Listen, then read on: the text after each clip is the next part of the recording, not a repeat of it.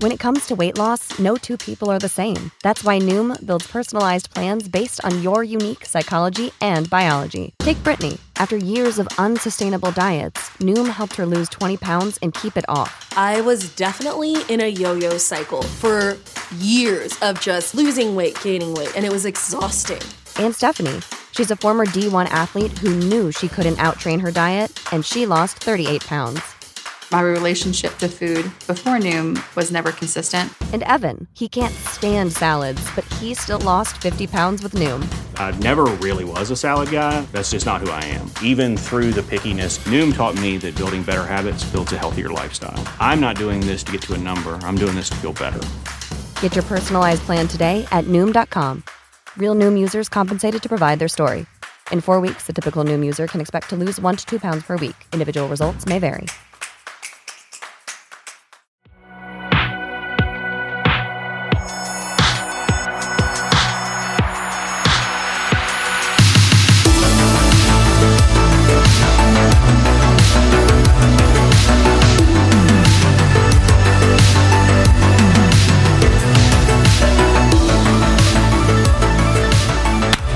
Here we are again. Clapped. Once again. How Welcome. we end up here? we're back again.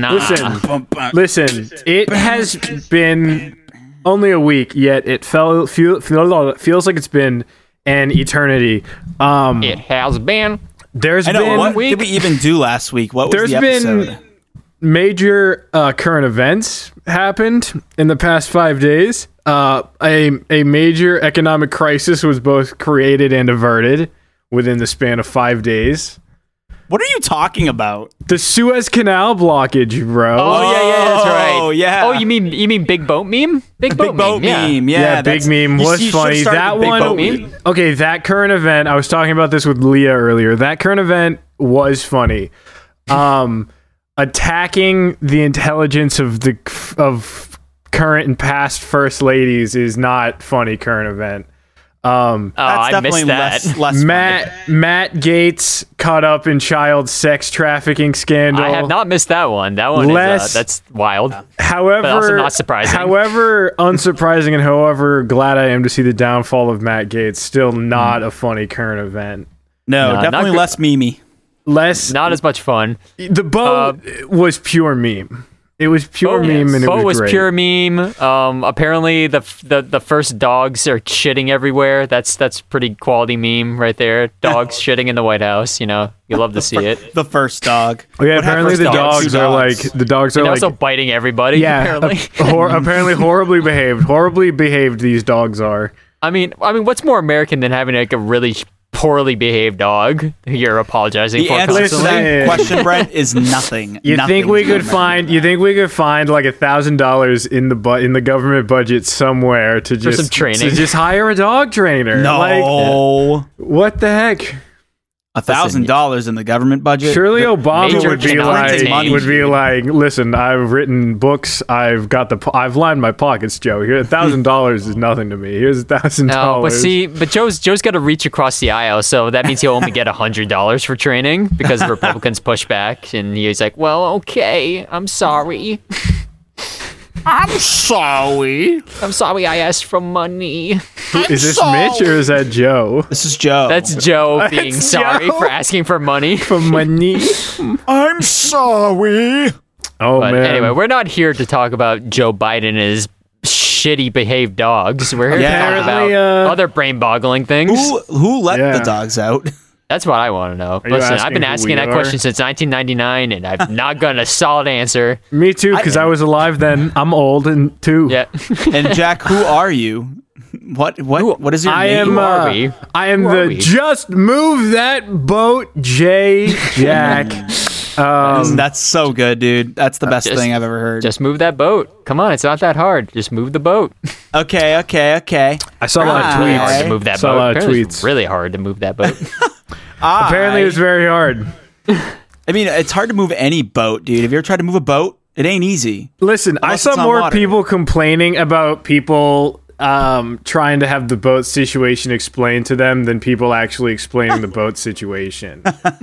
And I had, let me tell you, 0 people explain the boat situation to me. And this is what I understand from it. A big old boat got stuck, and then ships couldn't pass through where it got stuck, and then it got unstuck, and it was fine. And that was the extent of it. And that's all you really need to know.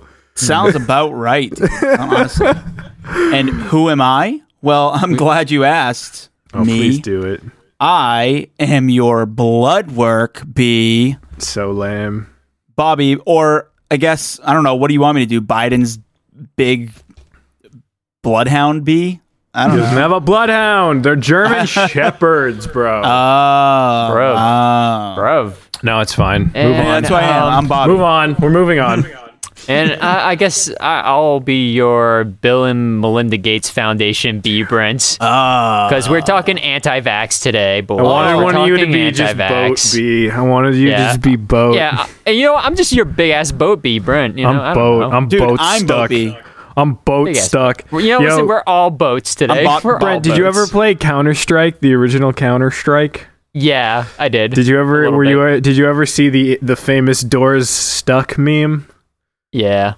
Or That sounded so unenthused. And what? No, sad. it's not even that bad. It's just funny. It's not bad. It's just an like, iconic old it's meme. like remembering like a former life when I used to still play online first-person shooter games on computers. You know. It's just because now whenever someone brings up the boat being, whenever someone says boat stuck, I just think of doors stuck. Boat stuck. How come nobody's done that? Somebody had to have done that crossover meme. Hey, if you're Yeah, listening and you're a fan of both memes, do that crossover meme. Speaking of friggin' reaching out to us, I got debated in an email today. Really? I didn't even notice that. Because we got an email this morning that was like, hey, I'm a big fan. I just wanted to reach out. And I'm like, oh, this is so nice. I just wanted to reach out on behalf of so-and-so podcast network. And I'm like, they got me. They got me. They got you. Dude, it's an April Fool's joke. And then I closed Very the email appropriate. right there. The first thing I do when I wake up in the morning is I read my email. I wonder, so it's an unintentional April Fool. Because today that we're recording this, it is April Fool's Day. But Unless you're it is an listening to epic it, it's April not. Fool. April Fool's, the Yes. boat's still stuck. Imagine if the whole government did that, if the world government did that. April Fools, nobody has food. Dude, there was a GoFundMe that was trying to raise $1 million to pay the next boat captain to get another boat stuck. My God. Yeah. But hey, you know what could have been on you know what was probably on those boats? What? Vaccinations, bro. Yes, good Vaccinations segue. that we don't want. Good Get them segue. away from Already got me. it. Already got it. I got that. Listen, you know what else I got? I got a Microsoft tablet. I got. I have You got the a Microsoft microchip in you from the I got a vaccine? Micro Surface Edge, which lets me access the wide family of Microsoft software, such So what as you're PowerPoint saying, and okay. Office. So basically, listeners at home, we can't trust anything Jack says on this So podcast.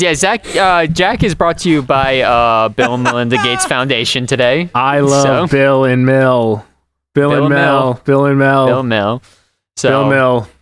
yeah, so I don't know. I decided I'm just going to be a petty bitch like I always am and pick a topic that's going to get us nothing but hate on the internet, like QAnon. And Yo, but all this also shit. nothing but listens, bro. Yeah, for Yes. some reason we get way more listens on these episodes, but way more Controversy. For some reason, we get way more listens when we do episodes that are based around current event topics. Yeah, what's that And all controversy. about, dude? I know. That's Honestly, part of the reason why I guys- wanted to do NFTs, because Yeah. That was a Big fun con- one. This yeah. one It was probably a not fun going to be one. as fun. My friend lay Alex some told facts me on that me. Brent, my lay friend some Alex, facts on me. Do autisms cause vaccines? Does it Yes, go the actually, other way yeah, you're right, around? Jack. People think that vaccines cause autism, but it's the opposite. Autism causes I vaccines. saw Bill Nye or some scientist dude who tweeted and was like, the percentage of doctors and pharmaceutical researchers that have autism is high, so actually autism causes vaccines. Yes, it's Or true. something. Listen, Wow. listen. If anything, we speak purely the truth. We are Yes. experts on this podcast. Facts. We can't say that autism causes vaccines. Listen, That is a don't fact. care about your hey, feelings. Allegedly. Also, everything we say on this Allegedly. podcast is alleged that we heard from a I friend think this one time, this maybe. podcast is one of its tags is comedy, so take everything with a grain of salt. Allegedly. Yes, It's allegedly comedy. It's mostly allegedly. comedy. That's But I was actually gonna pretty say, good. my friend Alex listened to the NFT episode, and Did he? he learned a little bit about it. Oh. Because he actually had just bought an NFT and he didn't even know it. And then he I was listened to the hoping episode. you would say learned like- a lot. But He did learn a lot. You said He learned learned a a lot. He learned a You said little. learned a He little. learned a medium amount. You know, he learned a Sandlot. How which is much a pretty- did he learn? What's the actual amount? Can I get some? I keep derailing this podcast. Can I get some It's vaccine totally facts? fine. It's fine. It's not like this episode's going to be like 2 hours long. We just 2 changed hours the name of this later. pod. We Hey, just call- Brent. Brent, we just give call me this a podcast vaccine. Derailed. Give me a vaccine fact, Brent. Oh man. Welcome to Oh, Derailed so- with BB&J. I'm trying to get a vaccine fact. Yeah. So let's talk anti-vax. So John Vax created the first vaccine. John Vaccine in 18 Skidoo came Good up one. with the. No, I don't know. 18 Skidoo, where are you? Oh man, it's like I don't actually want That to talk was about good. this. It's weird, but like okay, but we have to dive in. Let's So do it. I'm sure if you're Let's listening to inject this ourselves podcast, into this. let's inject this- ourselves into the world of anti-vaccination. Yes. So if you're listening to this podcast, I'm sure you're familiar with the concept of anti-vax. But if you're not, let me kind of just let me break it down for you in layman's terms. So anti-vax are drop an Old I Testament. thought you were going to Bobby. break it down. My name is Brent, and I'm here to say I'm going to talk about vax in a different way. Another day, another rhyme, another dime, another dollar. you were going off for a bit. Another white collar. Criminals walk. No, all right. All right. So, jokes. let's see how long can we go without actually defining anti-vax. So, anti-vax, otherwise known as vaccine hesitancy, also known as anti-vaccination, is a reluctance or refusal to be vaccinated or to have one's children vaccinated against contagious diseases. People who oh my god. People who subscribe to this view are commonly known as anti-vaxxers, as we established. The term encompasses Karens. a bunch of Karens. So we got Karens, we got Kevins, we got Stevens. No, all right. So the term encompasses there's some gradation, some gradiency to the term anti-vax. It doesn't just mean people who outright refuse to be vaccinated or think that vaccines are just straight up bad. It also includes people who believe in delaying vaccinations, accepting that vaccines work but remain uncertain about their use, or believe that certain vaccines, are bad and other ones are good, or even that, vaccines are good but you should only take them like spread apart because some people believe that like if you take too many at once that's bad for you. Oh, it'll We'll get more overload your into that. system. Yeah, it's called vaccine overload. That's actually the term that they use. So, shit! but we'll actually kind of get into that a little bit more later. But this And I is kind just of want just to like the say basics. before we get too far into it, Okay, if you Bob. are listening and you are a person who does not believe in vaccinations, Stop listening. Stop listening. Stop Go listening to home. listen. No, stop listening to the big media. Stop listening to the people telling you who to listen to. Start listening to underground. Listen to pirate radio. Don't even listen to the internet. Listen, write your own books and do your own research through those books. All right? That was You can't exactly trust inspirational. anyone. Eat a to mushroom. your If it local kills you, library. don't eat it.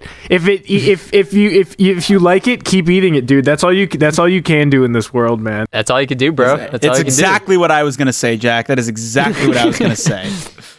No, but I was going to say, let's take this with a grain of salt. Let's learn a few things because I don't know anything about anti-vax or pro-vax, and I'm totally open to learning about either one, and I'm excited to get going here. Listen, Bobby, are you listening? Actually, I can understand. I can understand someone being like, I don't really get it. I don't know. Vaccines, a little bit scary. I can, things that you don't understand can be scary. But if you're like one of those people who it's like vaccines are causing autism, and someone who's like, oh, vaccines are going to put, Bill and Melinda Gates chip. It's like maybe think about things. Again, you're gonna get two chips. You're gonna get a Bill chip and a Melinda chip. Or no, maybe you'll get either or. Well, that's why the COVID vaccine is 2 injections. So you get the Bill chip. Oh, and then you get the Melinda chip. Don't forget about the potato chip. That's the one that makes you. And it's spaced out exactly. Bill met Melinda terrible. exactly 2 months after he started the Windows Foundation. And the vaccine separation is 2 months, mirroring the creation of Microsoft and the meeting of Melinda Gates, a.k.a. the She-Devil. Listen. I completely agree, Jack. I completely agree. Bob, you don't agree with that. One problem that not with that, but one problem we have a lot nowadays with the internet is misinformation. And a lot of people get information that they think is real information, and it's not. Bro, so don't even take the information you find on this podcast as, you know what? This podcast, as far as you're concerned, is misinformation. Okay. It is. Like Jack said, go do your own research. Disregard everything I'm going to say for the next 2 hours. But if you want to find out where I found out about these things that I'm about to say, go check out our Brain blog, where there will be a bunch of sourcing links and videos and stuff to watch and read. So take those people's word for it. I'm just a person who read all that shit and synthesized it into a Google Doc. So right, yeah. So we're not scientists. We're Google Doc readers. We're Google Doc readers. So listen, I'm really good at reading other people's articles and then writing that into a Google Doc. Let me tell you, Bobby's not even that great at that. All right, I'm not. But you know what? I went to Google Doc medical school, and I'm a Google doctor. That's good. Yeah, I wasn't even 9 out of 10 Google doctors agree that the Brain Boggle podcast should be your one and only source for information on the internet. I know, that's what we should call these people. How come these people aren't called Google doctors? I don't know, dude. Google doctors. But Google I had to repeat doctors. that joke at least 6 times before somebody acknowledged it. I know, we just weren't listening. Yeah, we might be talking about some Google doctors later when we get laugh, into some of the origins of these more modern anti-vax sentiments. But before we do that, let me kind of just give you some general stats about anti-vax in the United States. So polling has suggested, so all this data I'm about to give you is from the Washington Post, a Washington Post article from 2019. I thought it was from Generals. That will be, or the Washington Generals, as it gets slam dunked on by the fucking Harlem Globetrotters. Well, because you said general stats. So all that article will be in the Brain blog, so check that out if you so desire. So they did a study kind of surveying people throughout the United States to kind of get an idea of like where the anti-vax sentiment sort of is at this point in the United States. This data is through 2019. I would be very curious to see some updated data. I was going to say through probably because that was pre-COVID. So I'm very curious to see how if you were to do changed. some 2021 data, it would probably be a lot different. Yeah, but I'm curious to which direction. But before we get there, let's talk about the data that we do have, which unfortunately only goes through 2019. But I still think it's worth going over. So polling has suggested as many as 3 in 10 Americans think vaccines should not be generally mandatory. So about 30% of Americans think that vaccines should not be considered a mandatory thing, that it should be your choice to decide whether or not a vaccine is right for you. So about 30% of the United States. That's smaller than I expected, actually. 30%, a third almost of the population. Yeah. And the other thing too is it's not great. Half. I was expecting is those people. It's like those people. It's those kind of people. It's fine because it's like I'm the type of person who would be like, all right, 100%. You don't have to vaccinate your child. We don't have to let your child into public education anywhere. Then and also like. Then it's like, okay, also, good luck getting into a private school anywhere. Then you'd have to homeschool your children.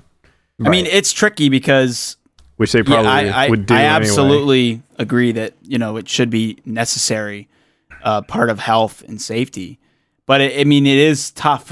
So many people in this country are, like, hell-bent on their freedom of choice and blah, blah, blah, blah. Yeah, it's one of those things where it's like, I don't know, I kind of feel like homeschooling, low-key, should be not legal.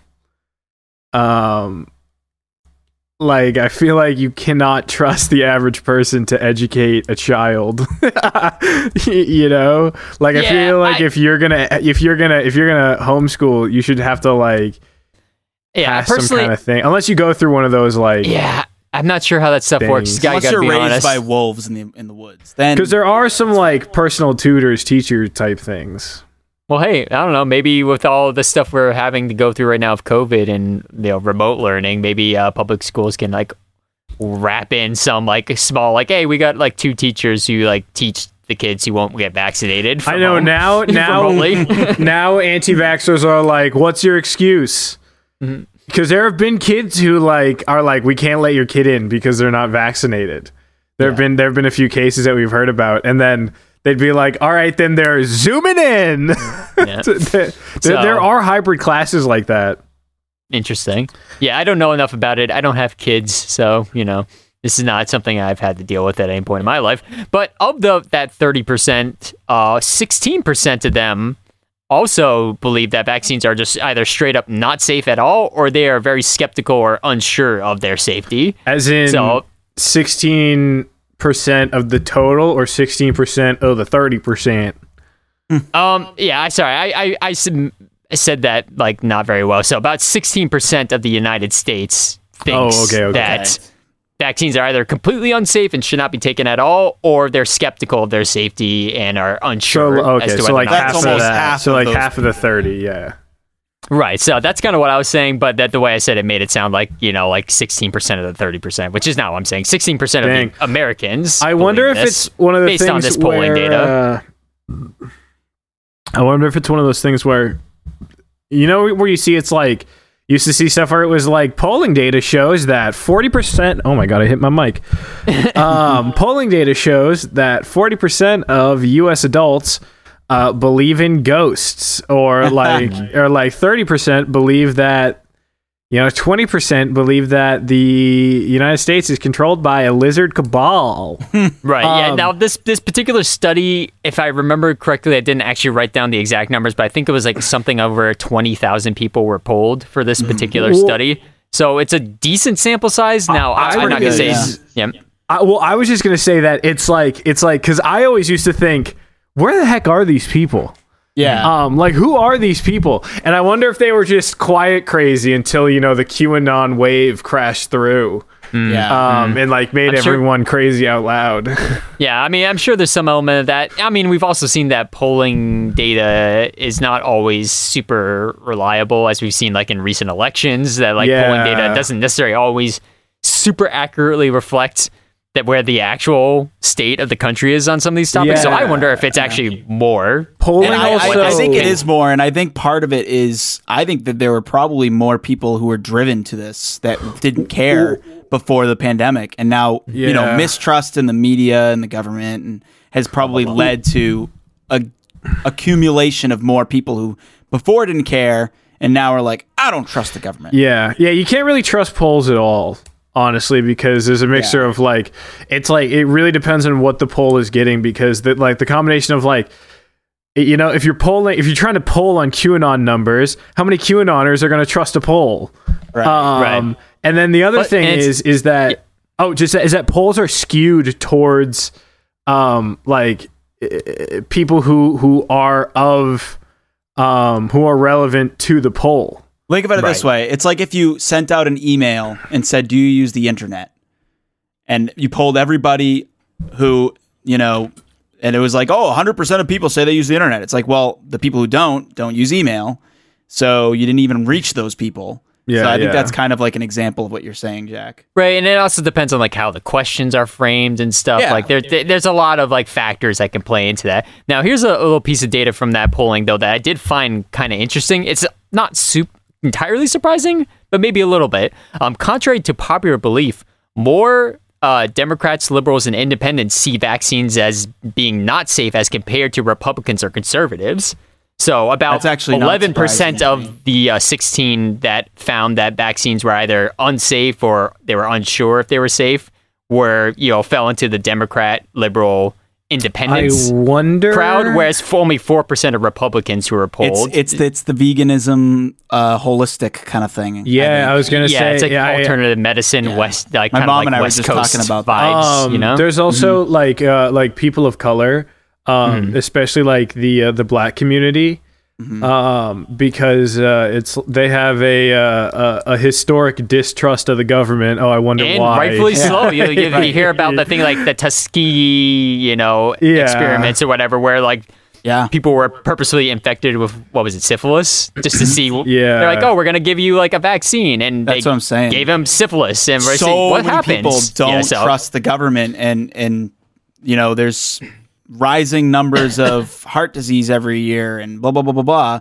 And it's like, we're being fed by this government, being fed this food and all this stuff. It's like, of course, people don't trust them when they say this is good for you. Like, that's kind of where, and I think it makes sense because if you go into Whole Foods, it's mostly people that shop at Whole Foods are usually kind of on the more liberal side, and you also have aisles that are dedicated to holistic medicine, herbs and stuff like that. And so supplements I'm not surprised that they're connected. Yeah, I wasn't either, but I think a lot of times when you kind of like, hell, we were just kind of doing like a little like Southern character, like talking about, Bill and Melinda Gates trying to put their vax in me. But like, and don't get me wrong, there are people on both sides of this, anti-vax issue. It's not necessarily a political thing. Absolutely. It's just, I think maybe sometimes people tend to like skew it towards like, oh, this is like an uneducated sort of issue. Yeah, and the truth is like, that's not as true as you might think it is. It's because if I were to do the other side, right, it would be like, well, I'm not putting those toxins in my baby. Yeah, like, God, okay, bro, now we took a jab at everyone. And also, there's not as funny of a voice you can do. Yeah, it's not as funny. It's not as funny because it's just like a surfer dude. Because that view is usually just like, in a bathtub. These are dangerous chemicals that I don't want in my body or in my children's bodies. I don't know, like, versus the like crazy conspiracy theory they're trying to control us with the microchips. That's way more fun to make fun of. Yeah, no, absolutely. But we're going to talk about the chemical stuff too, because there's as a part of this podcast, I'm going to try to debunk some of like the anti-vax things. Busted. We're going to do a little myth busting here. Call me Jamie. We're myth busting. Put the transition. Call me Adam. You guys would totally be. You would be Jamie if you two were Jamie and Adam. You would be Jamie and he would be Adam. I would so be Adam. Who would you be? Would you be that other dude, the Terry kid? Grant Grant died. Oh yeah, Grant died. Right. Poor Grant. That was terrible. Tori was the other guy. Tori was the guy who didn't seem as. I'll be Buster, like the dummy that they beat the shit out of. Yeah. There you go. All right, we got to get some of those cool cutaways. Busted, plausible. Busted. So I got one more piece of data from that article that I found interesting. So in 2001. A similar poll was conducted, and during that poll, about 94% of Americans felt vaccines were safe and important. By 2019, that number fell to 84% of Americans. So interesting. Yeah, so there's a definite trend as to people becoming more and more distrustful of vaccines as time has gone on. Was that a 7% drop? It's a 10% drop. 91 to 84? 94 to 84. See, if you had told me that it was 2019 to 2021, I'd be like, yeah, it makes complete sense. But it's surprising that this was all before the pandemic. Five. What is it? That's over what? 20 years almost? 18 years? Yeah, just about like 18 years. Interesting. I'm actually surprised that it's only 10%. Well, maybe, right. I don't know. Maybe, I mean, extremism is, a very small percentage. Right. But I think because anti-vax is something that is, that like, as we saw, is shared on both sides of the aisle. Right. It's interesting. But aisle. Yeah, it is. And it's kind of transformed over the years too. Like a lot of people who like have what we would label as anti-vax sentiments now, like don't like that term or like don't consider themselves anti-vax. They're like, oh, we're about freedom of choice, or we're about, informed decision making for our own health or whatever. So like, it's kind of like transformed into like these like new terms, but they all kind of mean the same thing. Yeah. And also, I just wanted to point out that the World Health Organization views vaccine hesitancy as one of the top 10 global health threats today. Interesting. So before we go any further, because there's still a lot, gaming and sex and rock and roll. Yes, yeah. So violent video games, and Lil Nas's shoes with blood in them. They don't actually have blood. Lil Nas X giving a lap dance to the devil. That's awesome. These are all top 10 threats to world health. But before we go any further into anti-vax, I just want to take a minute and define what is a vaccine. Yeah, what is it? So, what is a vaccine? What is everyone so worried about with vaccines? Why are they so concerned? Chip. Let's talk about this. We'll talk about the microchip. So, a vaccine is a biological preparation that provides active, acquired immunity to a particular infectious disease. So, what does that mean? A vaccine typically contains an agent that resembles a disease-causing microorganism, and is often made from weakened or killed forms of the microbe, its toxins, or one of its surface proteins.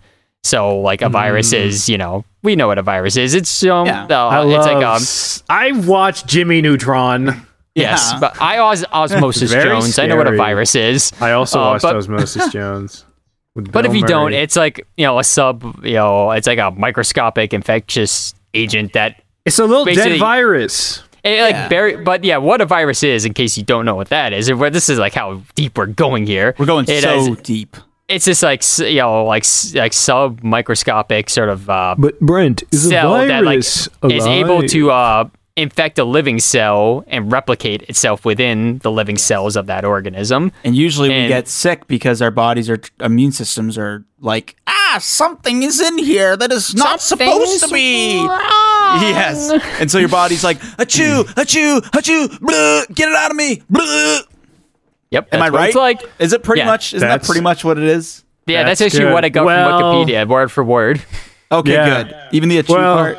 From my understanding, it's more like, oh my God, send all the defenses to this thing in the body. Mm-hmm. And then enemy number 2, a stiff breeze comes by and knocks you over. Yeah. Yep. A lot of times too. You hate to see it. You hate the 1-2 punch right there. Yeah. So vaccines, the vaccine, what it does is it stimulates the body's immune system to recognize the vaccine as a threat.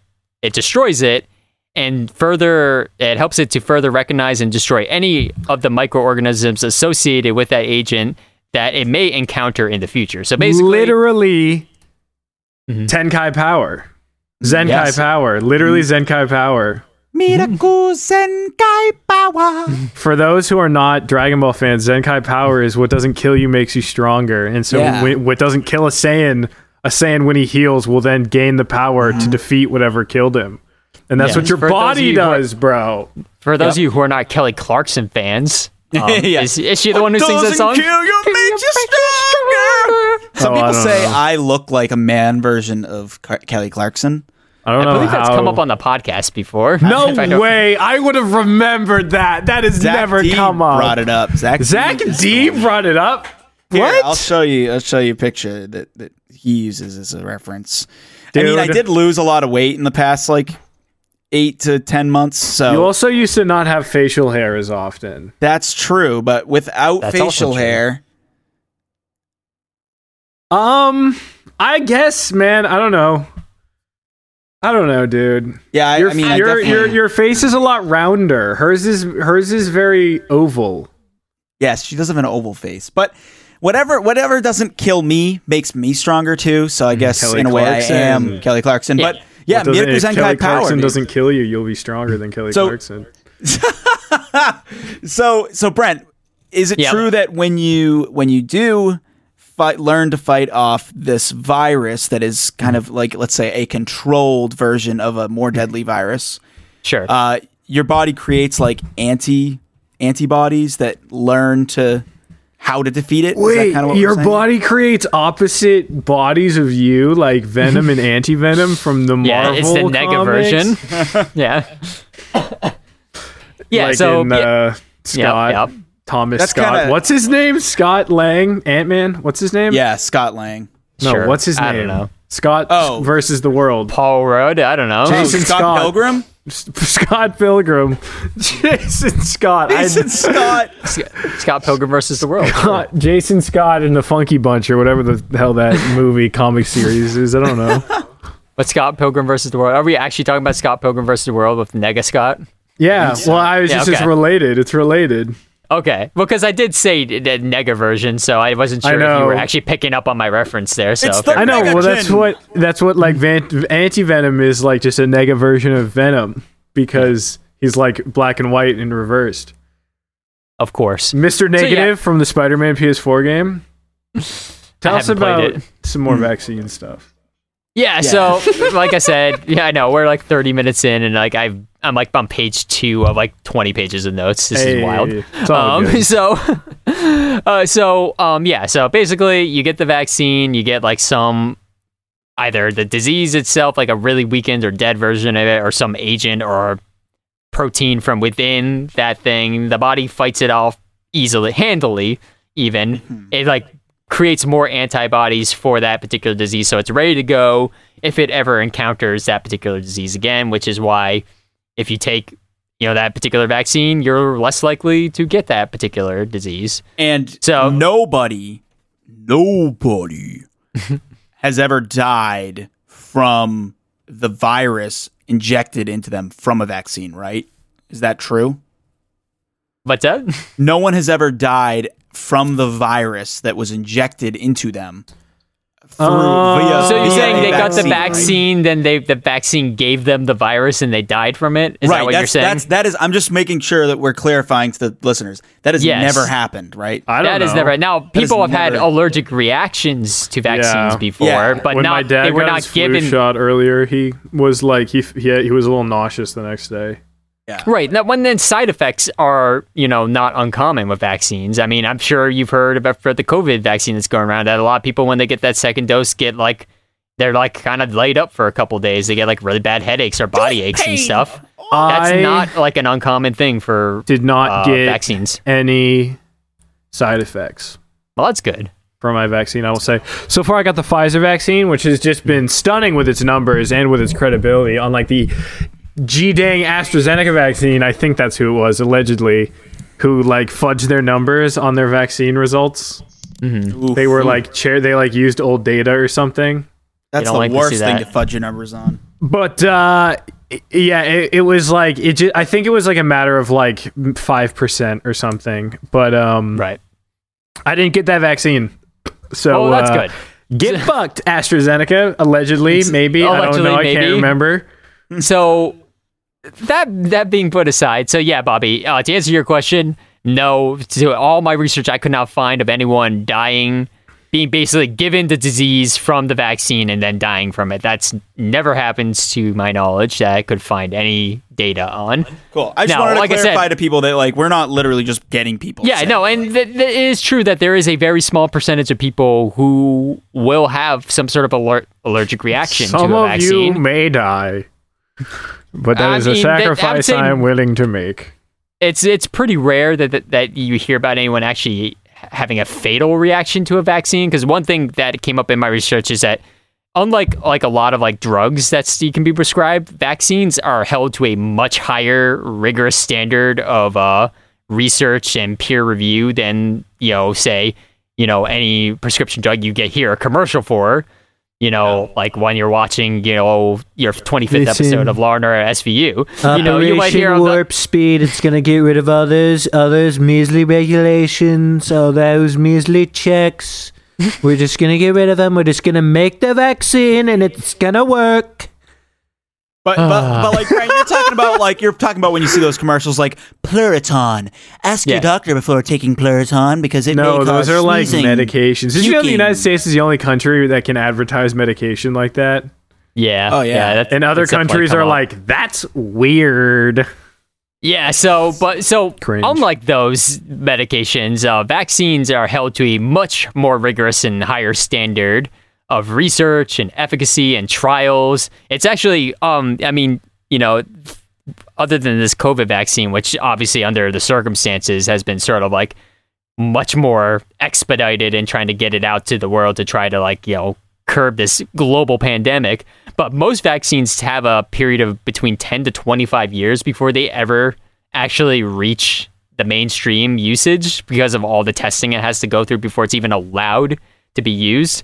Mm-hmm. But anyway, all that is to say is that, yes, reactions can happen to vaccines, but they're rare and rarely, if ever, deadly. Most of the time, when reactions happen, it's more just like they make someone sick, for a little bit, but not with the thing that they're being, immunized or whatever to. I can't say the word. Yeah. So, but I'm gonna try to blast through some of the stuff here. So, why do vaccines matter? So we established what a vaccine is, what it does, but why does it even matter? So if I, as someone who, has freedom of choice, why does it matter? Like, if I decide I don't want to get vaccinated, who cares? That's my choice, right? Well, here's why getting vaccinated matters.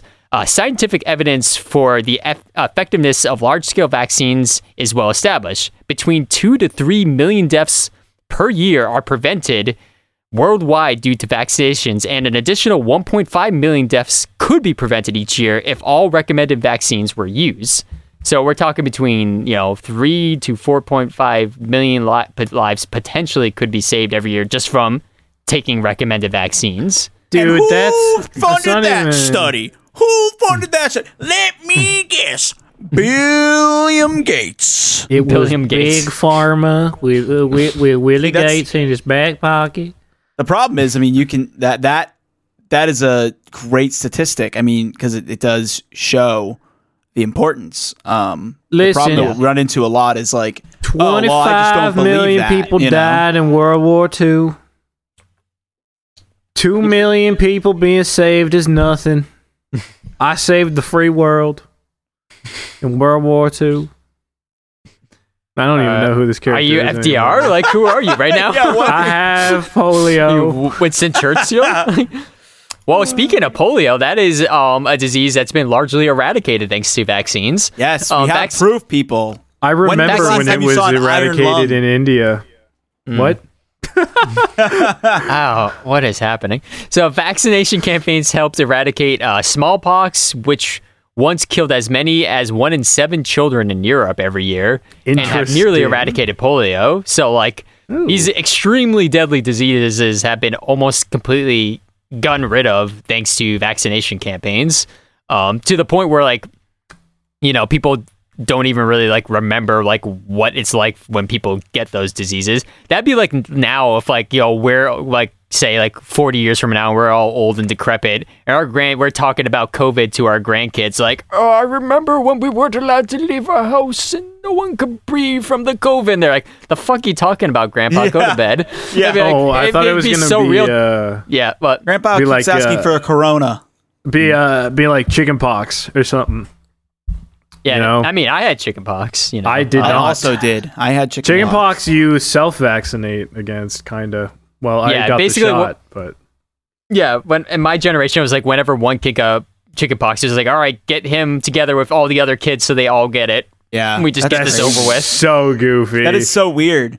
And that happened to me. I got the chickenpox, and then I went to the daycare that I would stay at, and hung out with all the kids. Zero.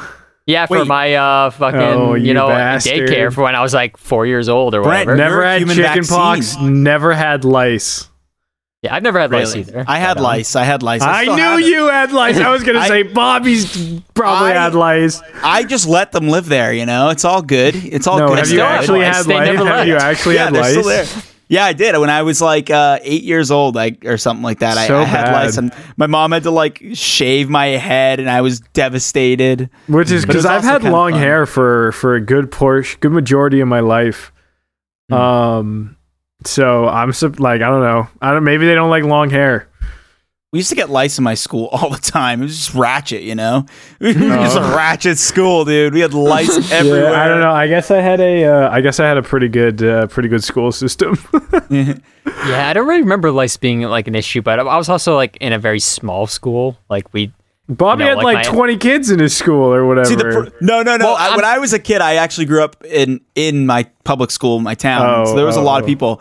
But it's similar to Brent. I was they took me and they put me in a room with everybody else, and I gave lice to all the kids to get it over with. That's not how lice works. And then they realized that's not how lice works, and so everybody got lice, and then that's. I'm just kidding. Yeah, I was gonna say that better be a sclamp. Like that's it's real. An April Fool's joke. April sclamp. April Fool. April sclamps bring May. Speaking of foolishness, incomplete vaccination coverage increases the risk of disease for the entire population, including those who have been vaccinated because of reduced herd immunity. For example, the measles vaccine is given to children between ages 9 and 12 months, and the short window between the disappearance of maternal antibodies and natural infection means that vaccinated children are frequently still vulnerable. So basically, what this means is that, there's like this like short window between, when the natural antibodies that, you inherit through, your mother, usually through like breastfeeding or whatever, and when you get the measles shot, there's this like period where like you're really still very vulnerable even after you get the shot, because it takes a while to build up that immunity after you get the shot. So even children who are vaccinated against measles, if exposed to a population that is unvaccinated and potentially could carry the measles virus, they are also still susceptible to catching the measles virus. So that's why it's really important that everyone gets it, because it really severely suppresses the ability for that disease to move on if everyone's vaccinated. But if you have like half the people in like a community deciding like, well, it's my choice, so I hear these MMR vaccines are pretty dangerous, autism, as we're going to talk about in a bit, then that makes the community exponentially less safe, even if the half that is vaccinated, even that half that is vaccinated is exponentially less safe based on the fact that you have the other half that isn't and could be carrying that disease and spreading it to people whose immune systems have not been bolstered enough yet by the vaccine to actually fight it off. So it's one of those and things there's always where it works better in numbers. Yeah, and also no vaccine is like 100% batting average, batting 1,000 or whatever. So even if you get the vaccine, there is still that percentage chance that you could still get it, even if you've been vaccinated. No, not the ones that I get. I get the vaccines that are 100%. Batting 1,000. Clutch. Batting cleanup every time. Just slam I got my time. Vaccines are closers. Listen. So I have a question. I don't know if you can answer this, Brent, but so I know that one of the reasons people like to get vaccines, and I'm sure we'll talk about it a lot more, is not for your own safety, but so that you don't spread diseases to other people. So absolutely. Is the reason that when you get a vaccine you don't spread it because your body is not incubating that virus for weeks and you're not getting sick, so you're not spewing it to other people? Because if you get a virus and you have a vaccine, do you not still carry the virus, and can you not still be contagious? That's tricky. I'm gonna be honest. I can't really speak to that. It depends on the virus, with certainty. I think. Because some prevent the spread, but whereas like the COVID one, I know they were like they're saying it doesn't prevent the spread just because there's not enough data right now. Sure, it might not, because all it does is lets your body fight it off. Right. But like, you don't get sick. You still have to fight it off, though. So, like, it depends on if it can spread during that period, I guess. Yeah, and then also with COVID, since from what we understand about it at this point is that it largely spreads airborne through droplets from, coughing and sneezing and talking and that sort of stuff. So you could just have it, like, in your nose. So if it is, obviously, if you get the vaccine and you're, less likely to become symptomatic if you do get it, seems to be the case. So you're less likely to be sneezing and coughing into the air and spreading it that way. But that doesn't necessarily mean that, whatever particulate and droplets that are coming out of your mouth from other reasons, just from talking, existing, breathing, doesn't mean that you could, not spread it that way, But again, like I gotta be honest, Bobby, I can't speak with 100% certainty of that, so I don't want to. I would say that that it largely makes you less likely to spread. Now, depending on every vaccine's a little bit different. Some are what we would call prophylactic, meaning, to like prevent you from getting it in the first place. So basically it enters your system and your immune system's already like prepared for that disease and it keeps you from developing that disease. But, like when you become contagious with certain types of illnesses varies, it depends on like what stage in the incubation of that particular disease is the case. Like in the case of say like the flu, the reason why you get the flu shot or should get the flu shot every year is because it makes you less likely to spread it because you're less likely to get it because your immune system has been bolstered to keep you from getting to the point where you're at that incubation level where you could spread it. Right. So when a lot of people like, because this is the sort of thing you see that's sort of like a low-key anti-vax thing that people probably don't think is anti-vax. When I'm sure people like this are like, oh, well, I don't get the flu, so I don't get the flu shot. Mm-hmm. That sort of thing. But the truth is, you don't necessarily get the flu shot because you get the flu. Like, even if you're like a healthy person who like doesn't get sick or whatever, you could still get it. It could incubate enough in your system where it's contagious and spreadable, and you can spread it to other people around you. So that's why it's important to get your flu shot every year, even if you're not a person who quote unquote gets the flu. Bro, I don't you can still get it into your system to the point where you're contagious and can spread it to other people. And by getting it, it helps suppress that and keeps you from, getting to the point where you could spread it. Now, obviously, again, none of it's like 100% perfect, but the more people get it, the less likely it is to spread, so on and so forth. Right. Now, here's something I found kind of interesting in my research. The sort of anti-vax thing kind of really came onto my radar, in the 90s, the early 2000s. My early memories of it are like Jenny McCarthy, like on talk shows talking about like how her kid got a vaccine and then got autism or whatever. Yeah. And that's kind of like that's kind of like where like I heard about it. But as it turns out, anti-vaxxing and anti-vaxxers have existed since the invention of vaccines. Mm-hmm. So I'm going to try to quickly blow through some history here of anti-vaccination. All right, so history of anti-vax. So let's kind of just go through this real quick because it wouldn't be a Brent episode unless I went on a long-winded explanation of the history of the thing we're talking about. Yeah. So let's talk about sort of what came even before vaccines, which is something called variolation.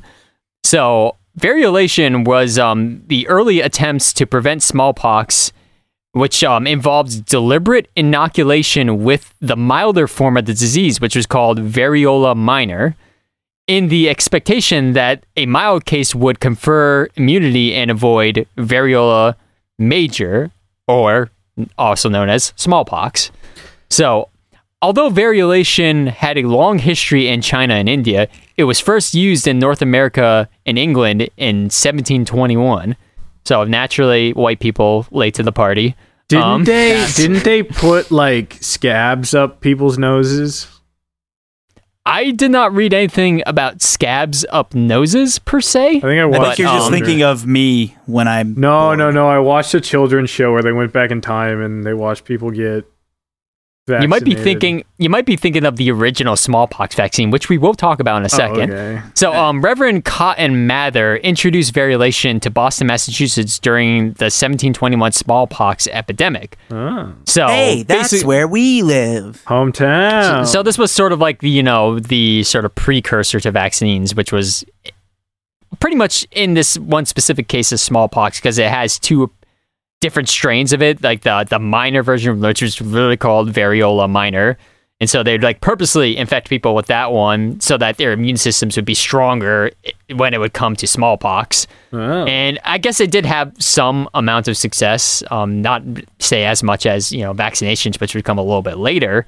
But it did have some amount of success in bolstering immunity. That being said, of course, at the time when we started doing this, there was pushback against it. Specifically in this case, it was religious arguments against variolation that came. For example, in a 1722 sermon entitled "The Dangerous and Sinful Practice of Inoculation," the English theologian Reverend Edmund Massey argued that diseases are sent by God to punish sin, and that any attempt to prevent smallpox via variolation is a diabolical operation. That's so funny.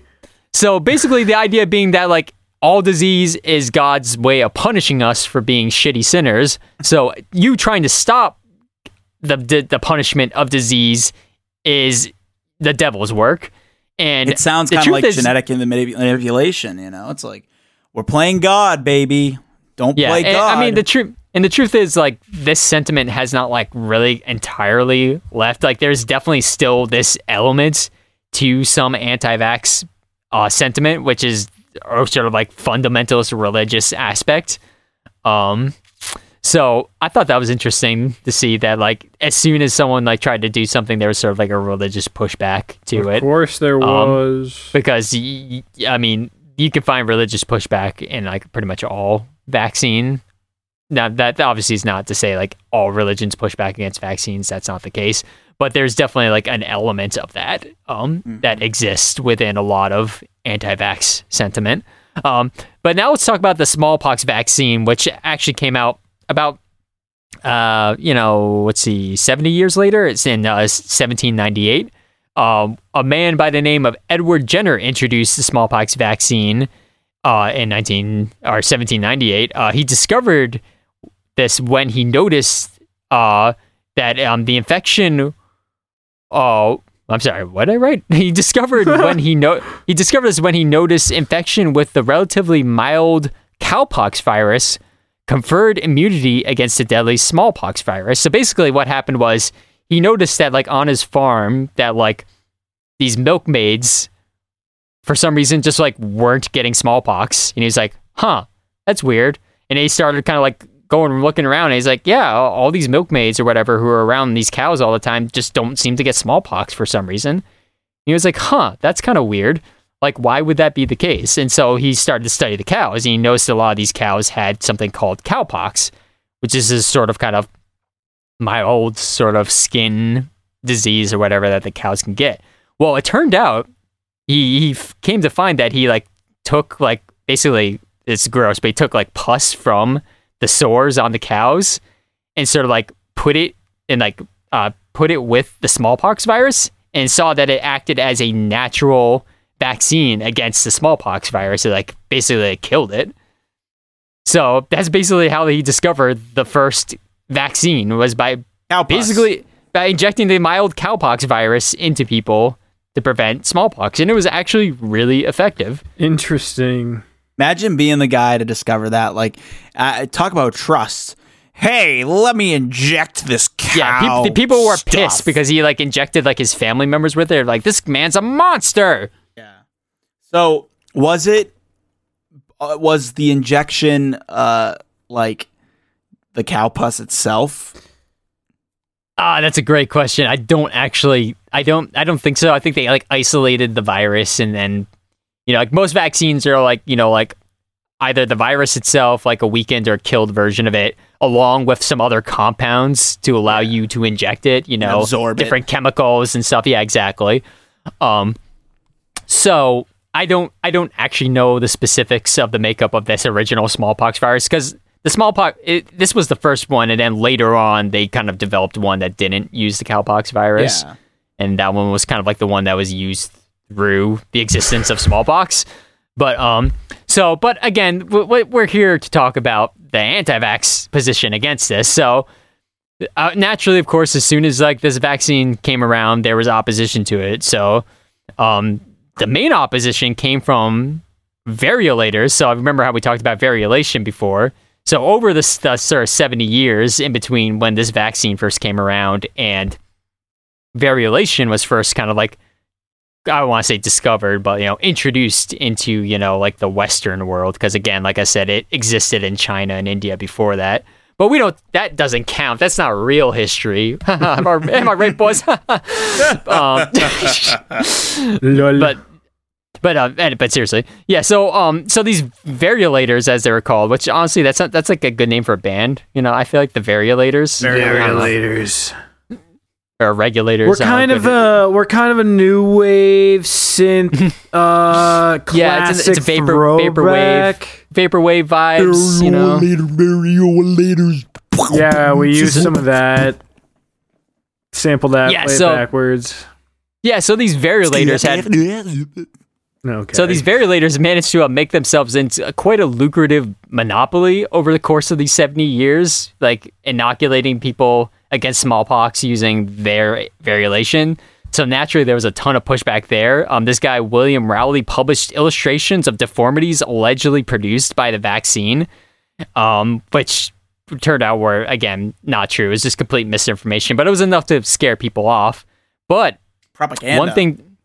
One thing though that did happen. This is something that did happen. So I feel like a lot of like the modern sort of anti-vax sentiment comes from this particular event.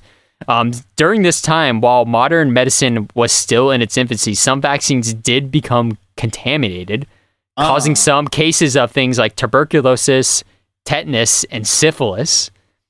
Now, that being said, only 750 reported cases came about out of 100 million vaccines of these things, but it was enough for it to kind of become like sensationalized news for people to be like, people are getting TB and syphilis from getting vaccines, and it kind of like snowballed from there, even though like the actual percentage of people this happened to was very, very small. Yeah. And this was like over a course of like 100-year period pretty much where this happened.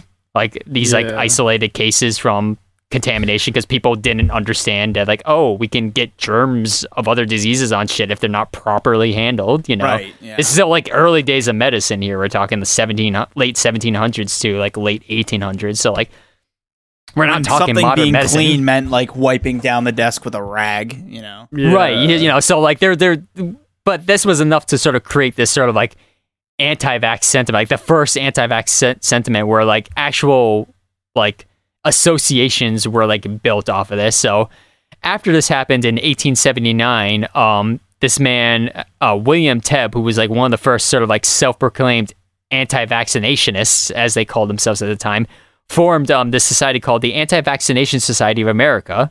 And then from there, the New England Anti-Compulsory Vaccination League was formed in 1882, and the Anti-Vaccination League of New York City was formed in 1885. So like all these sort of like big sort of like anti-vaccination groups were formed as a result of these, you know, contaminations that happened, which again affected a very, very small number of people, but was enough to sort of create a huge backlash to the idea of vaccines altogether. And these groups kind of like banded together to sort of like fight these legal battles, because at the time, like the states were trying to basically make vaccines required during like smallpox outbreaks. You know, like if there's an outbreak, everyone has to get vaccinated, and these groups were fighting back to try to prevent that from happening. Now, in 1905, the Supreme Court ruled in the case of Jacobson versus Massachusetts that they sided in favor of the state, saying that they could require people to get those vaccines, but they were butthurt about it ever since then, and like the anti-vax sentiment continued from there on. Good on the state of Massachusetts. Good on the state of Massachusetts for holding their ground, but it continues on. In 1974, a study was published in the Archives of Disease in Children, and it reported that 36 children vaccinated with the diphtheria, pertussis, and tetanus vaccine, otherwise known as DTaP vaccine, over 11 years developed neurological complications in the first 24 hours of receiving the shot. As a result, there was a huge backlash for people taking vaccines here in the 70s that resulted in major outbreaks of what's known as whooping cough. If you've ever seen that, like on a medical document, if you've ever fill out, you're like, what's whooping cough? Well, that's the one pertussis, which was a disease that was like largely preventable and didn't really exist anymore because of vaccines, but like people's backlash to it because of this study caused like 3 major outbreaks worldwide. And it was later found that the British researchers didn't see the children for months or even years after penning the research. So they actually didn't know whether or not these people developed, neurological complications within 24 hours of receiving the shot. They just like said that happened, even though they hadn't actually seen any of the people supposedly affected by it, which is a common theme that we're going to see in a lot of anti-vax sort of like theorizing. There's a lot of like fudging of data to like make it fit the argument. Yeah, but surprising. So that's kind of my brief history of anti-vax before sort of our modern version of it. But before we kind of get to sort of like the roots of modern anti-vax sentiment, I want to go over why anti-vax. Yeah, why do people anti-vax? why do people believe that vaccines are bad and dangerous? And so I'm going to walk through a couple of them and then also walk through why it's debunked or not true. We just did when anti-vax. Now we're on why anti-vax. Why anti-vax? So why do people believe anti-vax? So here are some of the very common arguments you're going to hear in favor of anti-vaccination or vaccine hesitancy or all these different versions of anti-vax. So forgive me if I'm labeling everything as anti-vax. That's what we're going to go with for this episode. But there are variations to levels of anti-vax, quote unquote. So one of the more common things you're going to hear from people who have these sort of sentiments is that vaccines contain dangerous chemicals.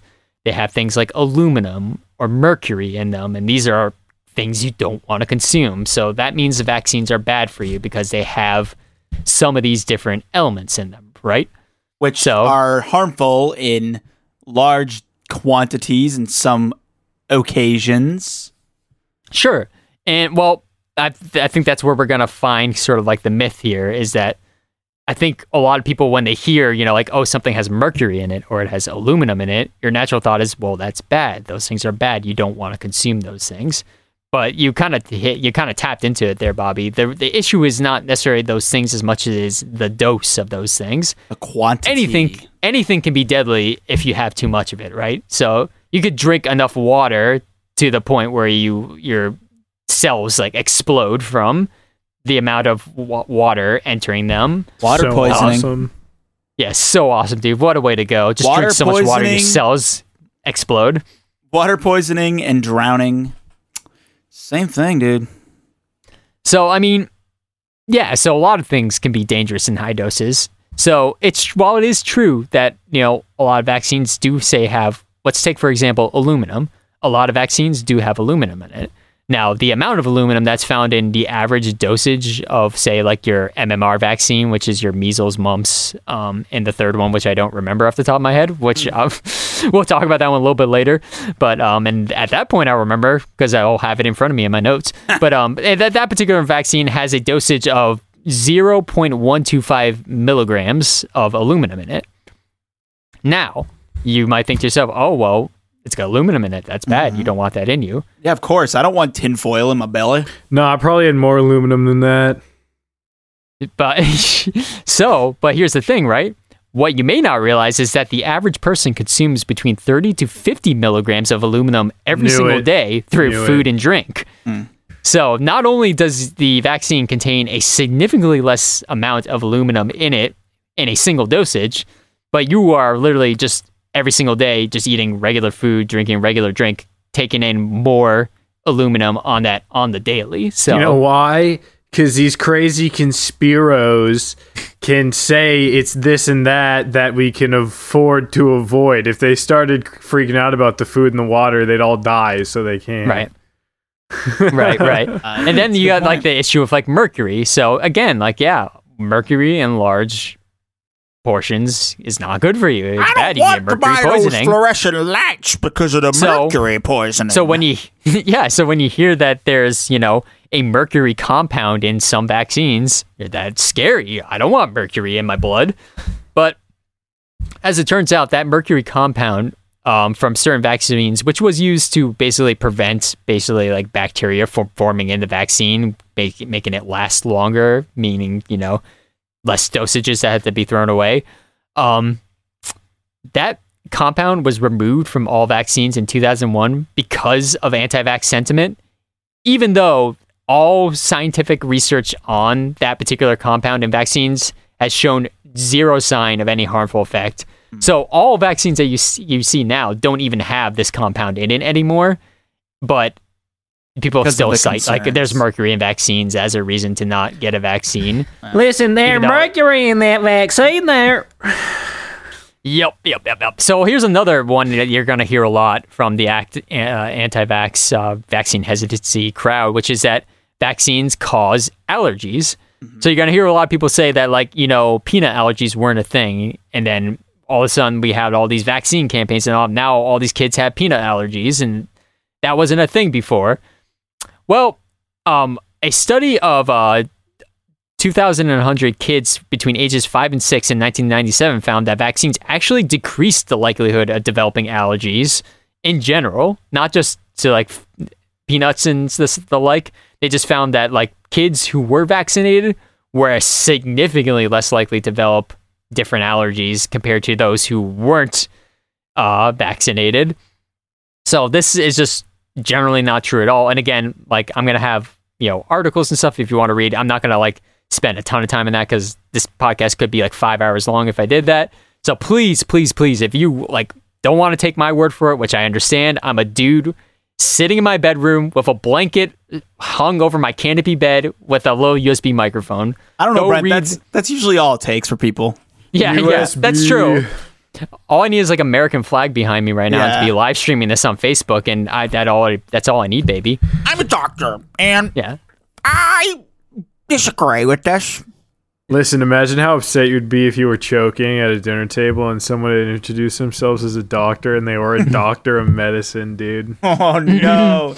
Or a chiropractic doctor. Terrible. We'll talk about them in a bit. So here's another one that you hear a lot, which is quote. Yeah. Hey, listen, vax don't care about your vaccines. Vax don't care about your feelings. Yeah, probably, but I don't know. I try to know as little about Ben Shapiro as humanly possible. That's probably good. Idea. So this next thing you're gonna hear a lot from the anti-vax crowd is something known as vaccine overload. I mentioned it earlier. It's a thing in the anti-vax community. Vaccine overload, a non-medical term, is the notion that giving many vaccines at once may overwhelm or weaken a child's immature immune system and lead to adverse effects. Despite evidence that strongly contradicts this idea, there are still parents of autistic children that believe that vaccine overload causes autism. Now, we will talk about the autism thing in length in a bit, so don't worry, we will get there. But I'm going to kind of breeze past by that part for now. The resulting controversy has caused many parents to delay or avoid immunizing, I cannot say that word for some reason, their children. Such parental misconceptions are major obstacles towards immunization of children. The concept of vaccine overload is flawed on several levels. So let's go into a little more detail here. Despite the increase in the number of vaccines over recent decades, improvements in vaccine design have reduced the immunological load from vaccines. The total number of immunological components in the 14 vaccines administered to U.S. children in 2009 is less than 10% of what was in the 7 vaccines given in 1980. So even though there are more vaccines, it's like way more efficient now to the point where it's like 10% that of like what was being given in the 1980. Nah, but it's still more different vaccines. Well, what just happened, Jack? It's more different vaccines. Did you shock more yourself? Different. What? Did you shock yourself? No. I hit my finger on my on a pair of pliers I was playing with. You hate to see it. You were just like, yeah, the anti-vax. Oh my god, what just happened? I'm fine though. Jack just got vaccinated on air by himself. Yeah, he just got tetanus on air. We're gonna have to give him a tetanus shot. No, dude, I got that. I just got my more recent tetanus shot. Oh, exciting! Really? It's crazy how you have to have like them every few years. Yeah, it's every few years. It's like every like decade or something. Yeah, every 10 years or something. You got to keep that immunity up, baby. Got to keep it up. You don't want to get lockjaw. So vaccines pose a very small immunological load compared to the pathogens naturally encountered by children in a typical year. common childhood conditions such as fevers and mild ear infections pose a much greater challenge to the immune system than vaccines. And studies have shown that vaccinations, even multiple concurrent vaccinations, do not weaken the immune system or compromise overall immunity. Again, sources to this in the Brain Boggled. The lack of evidence supporting the vaccine overload hypothesis, combined with these findings directly contradicting it, has led to the conclusion that currently recommended vaccine programs do not, quote unquote, overload or weaken the immune system. So this is just not true. There's no science to back it up. It's just nonsense. It's just rubbish. Plain rubbish. So here's another one you're going to It's proper rubbish. Here's another one. This is a sad one, but this is one you're going to hear a lot too from anti-vax community is sudden infant death syndrome, or SIDS. A lot of anti-vax people will attribute SIDS to, vaccines at a young age. So SIDS is the most common in SIDS is most common in infants around the time in life in which they receive vaccinations. Hence, a lot of sort of like theorizing that vaccines have something to do with SIDS. There's a very clear correlation. Yeah. At least they see it as a correlation. That's what it seems like. Okay. Since the cause of SIDS has not been fully determined, this has led to concerns about whether vaccines, in particular the diphtheria, tetanus, toxoid vaccines, if there were a possible causal factor in SIDS. Yeah, that's what it is. They are correlated, but right. They're not causation. Yeah, correlation and causation. There's a we've website. Talked about that a few times. Yeah. I think we've talked about the website where you can go and see like random statistics that are correlated that just have nothing to do with each other. Right. Yeah, you could say like animals wake up in the morning and also plants like sunlight, but like those two things are not causing each other. Yeah. It's like they just both like the sun because the sun is the cause. I think as you've seen, if you've listened to any amount of this podcast, with QAnon or anything like that, it's sort of like wanting to like draw lines between things that just because you can. Well, there ain't no lines there. Right. It's like, oh, well, we can draw this line, so that means it must be true. And it's like, well, no, like you need more proof than that. Listen, you can't just draw the line there. You gotta prove the fact. Yeah. So several studies. There you go. Yeah. Now you got a nice Southern scientist here. You got Matthew McConaughey as a scientist in this movie. flat circle. I don't know. So, several studies investigating this have found no evidence supporting a causal link between vaccinations and SIDS. Again, sources in the Brain Boggled. In 2003, the Institute of Medicine favored rejection of causal link between the DTWP vaccination and SIDS after reviewing the available evidence. Additional analyses of VAERS data. I don't actually know what VAERS stands for. Probably should have. I think VAERS is you know what? If you want to know what VAERS stands for, isn't it a character from Interstellar? It means Star Vaccine Trek? Adverse Events Reporting System. Boo, boring. Who cares? So yeah, boo, lame. Snooze Additional fest. analyses of the vaccine. I already forgot what it said. It's the Vaccine Adverse Event Reporting System data also showed no relationship between vaccination and SIDS. In fact, evidence is mounting that vaccination may protect against SIDS. Now, that's not to say that is like definite, but yeah. It's just the research is starting. That was to before. That wasn't to right now. Yeah, that was to I sent a falling asleep gif, but that was Chandler Bing falling asleep at the desk. So, and then of course we got vaccines and the deep state. I mean, how can I not talk about that for just a sec? I mean, obviously, globalists. That's the most trying to turn the freaking frogs gay. So yeah, I mean, go listen to my I think it was QAnon. Where are they now? I think part 2 where we talked about how anti-vax and QAnon meet. think I went into way more detail there, but yeah, there's a contingency, a more fringe contingency, although a growing fringe contingency with QAnon and stuff that believe that vaccines are a way to, from ranging from as far as, to implant microchips to track your movements to, do forced sterilizations to, I don't know, like a whole anything you could think to be injected, like controlling hormones, like anything. So many different things. So yeah, go listen to that episode if you want to hear more about that. But I did want to at the very least mention it because there is exactly. Yeah, who wants that? Oh God. So go listen to that episode because I really go in depth into that. The anti-vax and the deep state connection. I'm not going to do that in this one because this episode's already an hour and 20 minutes and there's more to get. Way more to go, baby. Yeah, there's still a lot to get. Dude, you guys were gone for like 2 minutes. So we got some extra minutes on the clock. Yeah, okay. Yeah. So we're only at an hour and 18 minutes then. Yeah. Okay, that's nothing, baby. I only have like 10 more pages to go. So let's talk about anti-vax meeting celebrity. So always.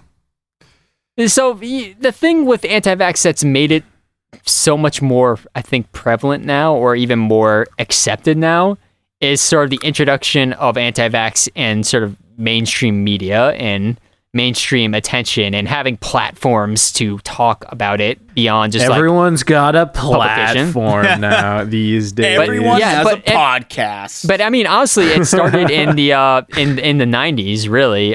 Sort of like the beginning of like influencer culture to some extent with like sort of talk shows and stuff where they'd bring people on. So the anti-vaxxing movement of the early 90s was fueled in part by an onslaught of syndicated TV talk shows like the Sally Jesse Raphael show and the Maury Povich show that occasionally provided celebrity anti-vaxxers a platform to express their views.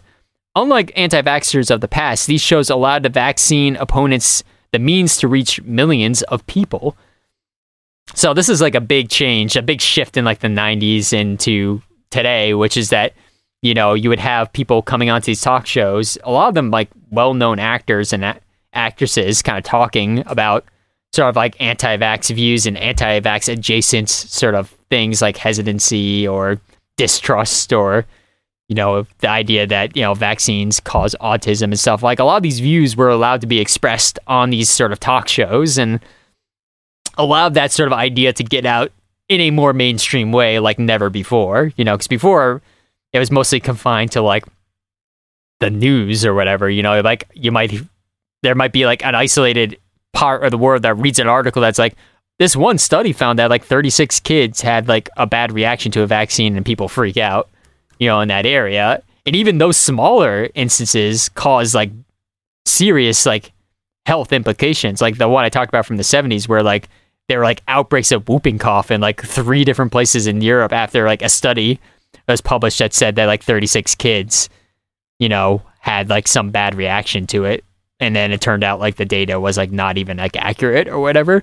So like these things have like serious consequences when they happen. And that was in like a small case where like just places that had this like newspaper could find out about it, Now you have like famous people on like Sally Jesse Raphael's show, like talking about, how, I had some examples written down, but I took them out for time. But like there were like some examples of say, I believe there was like one actress who was like on the Bill Cosby show who was talking about how, vaccines cause SIDS. And there was like this one well-known like Olympic athlete who was like, I believe deaf, who said like a certain vaccine caused the deafness. And even though like it was later proven that like that was not the case at all. Michael Phelps. Yes, Michael Phelps. That's who it was, right? And it was in the early 90s, Michael Phelps. That's right. Yeah. But yeah, so like these sort of things kind of like allowed this sort of this idea to become way more mainstream. And that's going to bring us to the man of the hour, the man who's taken up 8 pages of my notes, a little guy by the name of Andrew Wakefield. Andrew Wakefield. If there's any name to remember from all this, 5 minutes of pod left.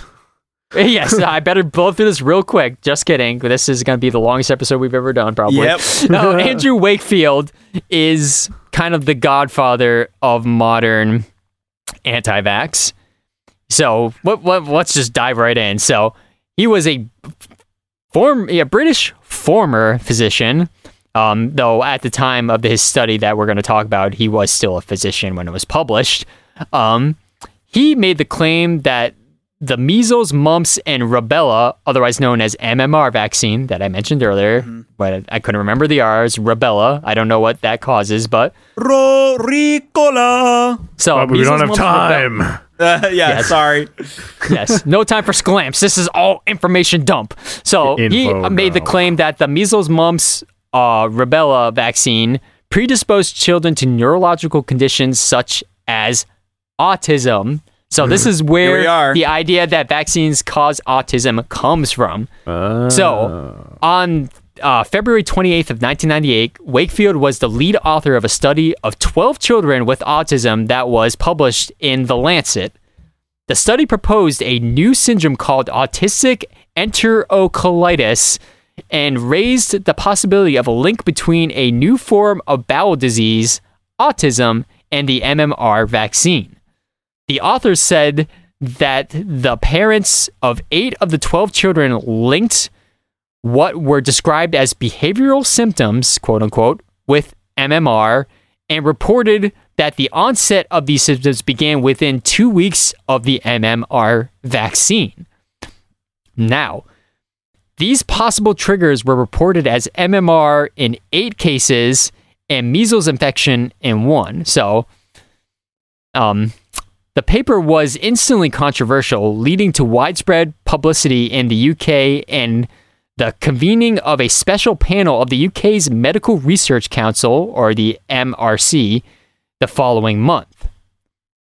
So this caused like a big old hubbubaloo in the UK as a result of this guy's study. So people were going crazy. My notes just went crazy as well and just jumped like 12 pages, and now I'm trying to get back to where I was. So you're really not that great of a Google doctor then. Yeah, well, I'm not great of a smartphone user because I clicked too far down on my phone and it just like jumped way ahead. So for years following this study, people believed that there was some actual link between autism and this particular vaccine, the MMR vaccine. And so he proposed that basically they should, until further study could be done, they should go back to doing 3 individual vaccines for measles, mumps, and rubella instead of the 3-in-1 MMR vaccine. Now, one 2005 study in Japan found that there was no causal relationship between the MMR vaccine and autism in groups of children given the triple MMR vaccine and children who received individual measles, mumps, and rubella vaccination. So they couldn't, this 2005 Japanese study couldn't find any causal relationship between that vaccine or doing individual vaccines. Now, although the paper said that no causal connection had been proven, before it was published, Wakefield made statements at a press conference and in a video news conference issued by the hospital calling for the suspension of the triple MMR vaccine until more research could be done. According to the BBC, it was this press conference, rather than the paper in The Lancet, that fueled the MMR vaccine scare that followed. The BBC report said he told journalists, quote, "It was a moral issue and he could no longer support the continued use of the 3-in-1 jab for measles, mumps, and rubella. Urgent further research is needed to determine whether MMR may give rise to this complication in a small number of people," which is what Wakefield said at this time when his study came out.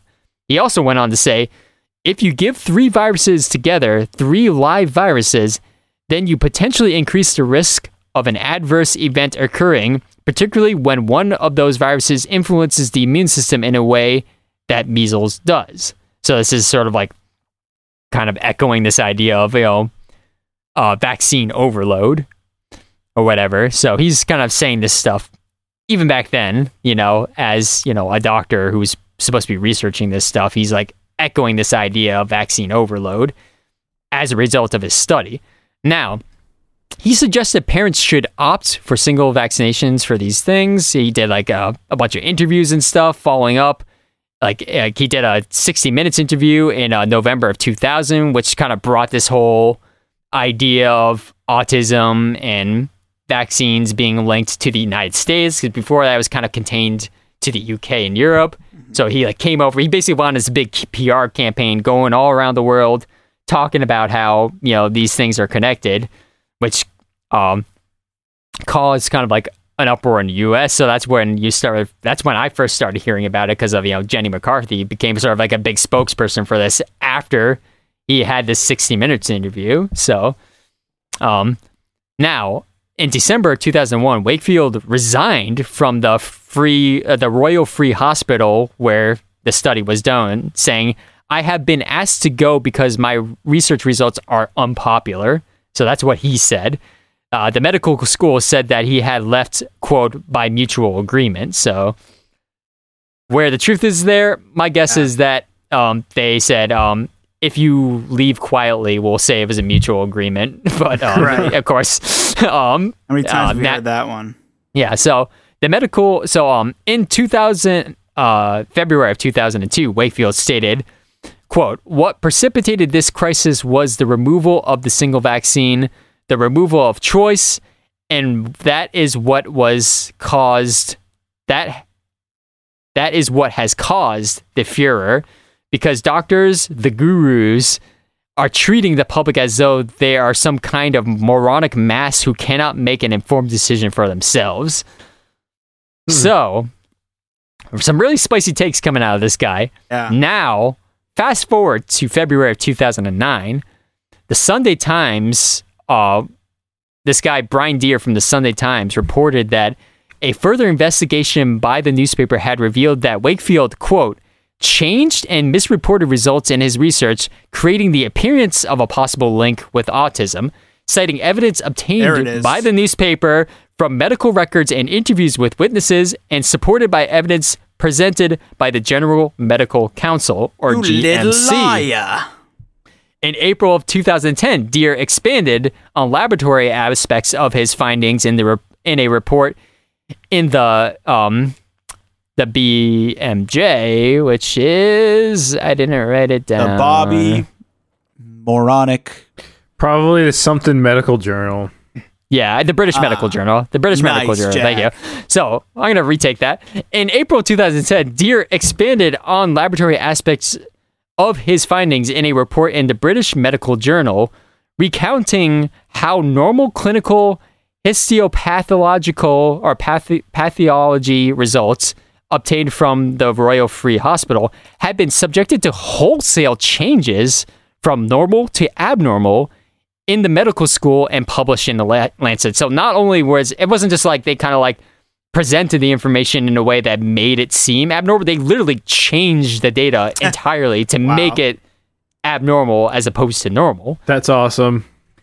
Now, moving on to January 2nd of 2011, Brian Deere provided two tables comparing the data on the 12 children, showing the original hospital data and the data of the wholesale changes used in the 1998 Lancet article. And again, I'll be sharing this stuff in the Brain blog. Sharing the article. So please go check that stuff. I really urge you guys to read some of that stuff. So now, on January 5th of 2011, the British Medical Journal published an article by Brian Deere entitled, "How the Case Against the MMR Vaccine Was Fixed."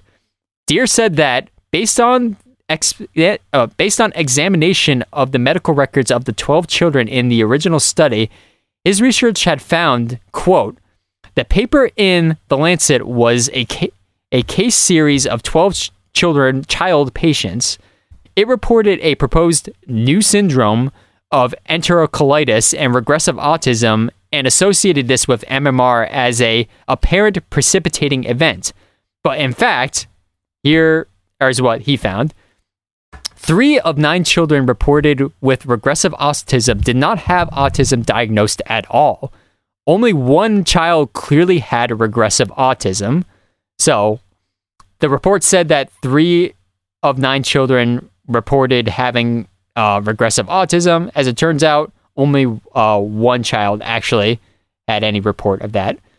Despite the paper claiming that all 12 children were previously normal, 5 had documented pre-existing developmental concerns. So the study said that like all these children were perfectly normal, had no signs of autism before entering the study, but as it turns out, 5 of the 12 had already displayed what they would consider pre-existing developmental concerns. So that really did fudge the data there. Yeah, so like wholesale, like when they say wholesale change numbers, I mean wholesale change numbers. Like not even just like we left out the stuff that didn't favor our argument. We changed the numbers. They literally to took make it an argument. And said, they just made stuff up. They made stuff up. Now there's more.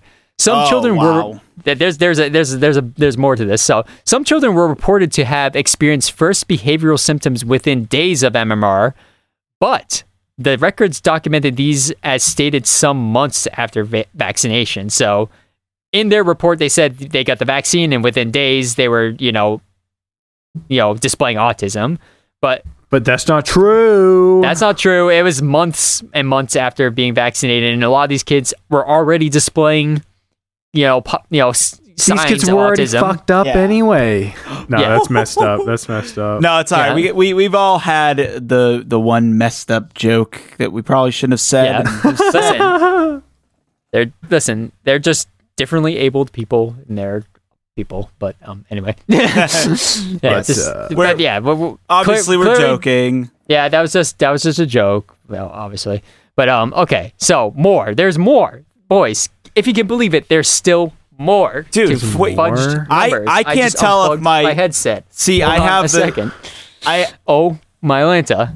I have the time on my bottom thing here, and I can't tell if it's an hour and 38 minutes that we've been recording or a day and 38 hours. Yes. Honestly, either are likely at this point. In 9 cases, unremarkable colonic histopathology. It's I like such a hard word to say. histopathology better. Histopathology. There's too many syllables, man. In 9 cases, unremarkable colonic histopathology results, noting no or minimal fluctuations in inflammatory cell populations, were changed after a medical school, quote unquote, research review to non-specific colitis. So basically, part of his whole paper was that, this vaccine was causing like some sort of like weird, almost like Crohn's disease, like colitis, which was basically making it so that the body wasn't absorbing the proper nutrients, which was causing the autism. That's like what his paper says. Yeah. So that's the part of that supposed effect of it. So an important part of that would be noting some sort of like, digestive effect after, or nutrient deficiency or something, or some sort of digestive effect after having received the vaccination. But the actual data from the original hospital data showed no or minimal inflammation or fluctuations in inflammatory cells in the digestive system. So basically, there's no evidence of that whatsoever in the 12 children that they, studied as a part of this, but they changed it to say that there was non-specific colitis found, which is basically just saying like there's something going on in their guts. Yeah. But like, I there's hate actually no specific colitis. Yeah, non-specific I can live with, but specific colitis, Specific colitis. watch out, baby. Watch out. I don't. So there's still more. The parents of 8 children. There's more. There's more. The parents of 8 children were reported as blaming MMR, but 11 families made this allegation at the hospital. The exclusion of 3 allegations, the exclusion of 3 allegations, all giving times to onset of problems in months, helped to create the appearance of a 14-day temporal link. So basically, they like removed like all the families involved here, like ended up like blaming the hospitals at some point before entering the study, but like months after the fact. Mm-hmm. And also, there was more of them that did, but they excluded some of those to like the ones that like didn't like fit their data set or whatever, because they were like too far out. Like they were just like way too far out for them to fit their 14-day period that they were trying to like create in this study. And then last but not least, patients were recruited through an anti-MMR campaign, and the study was commissioned and funded for planned litigation. So basically, like an anti-MMR vaccine group funded this study, planned it with the idea of like suing like the MMR vaccine, and like specifically sought out patients who already were anti-MMR. It goes back to the biased studies. Literally not even... No. This is not a biased study, Bob. This is literal fraud. Yeah. This is genuine, actual fraud. Yeah, well, this is like those lawyer commercials you see when it's on like you're watching a sporting event locally, and it's like, "My name is Sam Tam Ram, and have you fallen at work? Well, you can call me, and I'll," that kind of guy. Yeah, that's what it was. Well, like. it's funny Jack said fraud because, as it turns out, Andrew Wakefield's medical license was revoked following the discovery of fraud in his 1997 study. There it is. There it is. And yet, the final hammer. And yet, his study is still the most cited thing for like why vaccines and autism are linked to this day. Like people still cite his study as like the kind of like the. That's because it was just the magic bullets. It was silenced. It was silenced by the government who doesn't want the truth getting out. That's why Bill Gates wants to put microchips in you so you can erase your memory about it. Yeah, and not only that, I mean, this guy is still around. In 2016, Andrew Wakefield directed an anti-vaccination propaganda film called Vaxxed, From Cover-Up to Catastrophe. You mean a squawkumentary? The squawkumentary, that's right. The film purports to show an appalling cover-up committed by the government agency charged with protecting the health of American citizens, the United States Center for Disease Control Prevention, otherwise known as the CDC. An alarming deception that has contributed to the skyrocketing increase of autism and potentially the most catastrophic epidemic of our lifetime, unquote. That's sort of like the byline of this little documentary here. Now, squawkumentary, sorry. Squawkumentary. Yeah. Get it right, dude. The film was withdrawn from New York's 2016 Tribeca Film Festival after the festival's founder, Robert De Niro, who has a child with autism, reversed his decision to include it after backlash. Because Robert De Niro, as some of you might know, has some like kind of like anti-vax sentiment too. He said some sort of anti-vax stuff publicly. A lot of celebrity anti-vaxxers, which is, again, kind of goes back to our whole, the kind of like liberal sort of West Coast sort of mindset kind of lends itself to this stuff because of the whole new goop aginess. mindset. Yeah, the goopness of it all.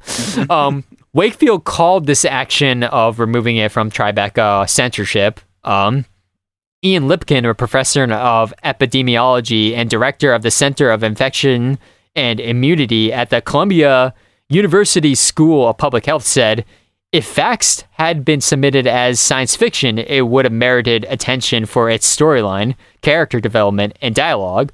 But as a documentary, it misrepresents what science knows about autism, undermines public confidence in the safety and efficacy of vaccines, and attacks the integrity of legitimate scientists and public health officials. I love that. They're like, look, we're not saying that the documentary is poorly made. It's a good. The film is fine, but it's just not correct. It's just not a documentary. It's not preventing.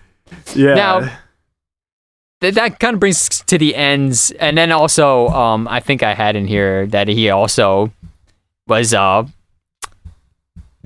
helping with some sort of like bill that was meant to like, be like against or like forced immunization or like prevents or like immunization requirements in schools or whatever. Like he's like testifying before like Congress to like speak to that, even though like he's like literally like a like. Known fraud. Like, a known fraudster. Yeah, it's like, what? Now, there's some other links to anti-vax too that have kind of come up. And again, this kind of links to the West Coast thing, which is alternative medicine is a big proponent of anti-vax. One that I found actually kind of surprising when I was reading about it was the field of chiropractic care. Apparently is well known for its propensity for pushing anti-vax sentiment, which is It's crazy, dude. It kind of painted it in a new light for me as someone who has seen a chiropractor before. I know. I've thought about going to a chiropractor. We're doing an episode, and my next episode is going to be about chiropractic medicine because so there's I a don't lot want of stuff I'm learning about. But I don't want to talk too much about it because we'll talk even more about it then. But there is some weird correlations between anti-vax sentiment and chiropractic care. One Canadian study found that a significant increase in anti-vax sentiment with fourth-year chiropractic students compared to first-year chiropractic students. So basically, they found that there is about a 30% increase from first-year students to fourth-year students in anti-vax sentiment. So the amount of students who went in their first year, it didn't say how many students were anti-vax at the start, but what it says that there was, first-year students, let's say 10% were anti-vax.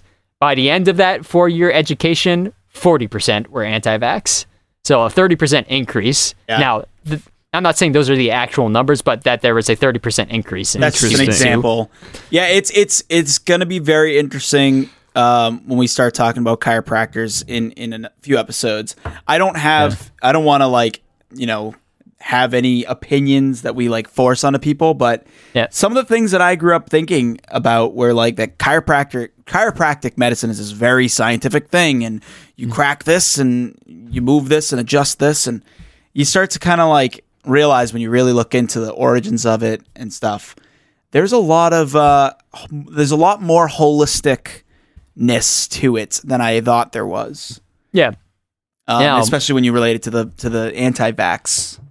Yeah, because I guess the original idea of chiropractic care was the guy, I don't know the guy's name, I didn't write it down, but I guess the idea is that they thought when this was first created in the 1800s or whatever, that all diseases could be linked to the spine and so could be cured by realignment of the spine, and so that's its origin.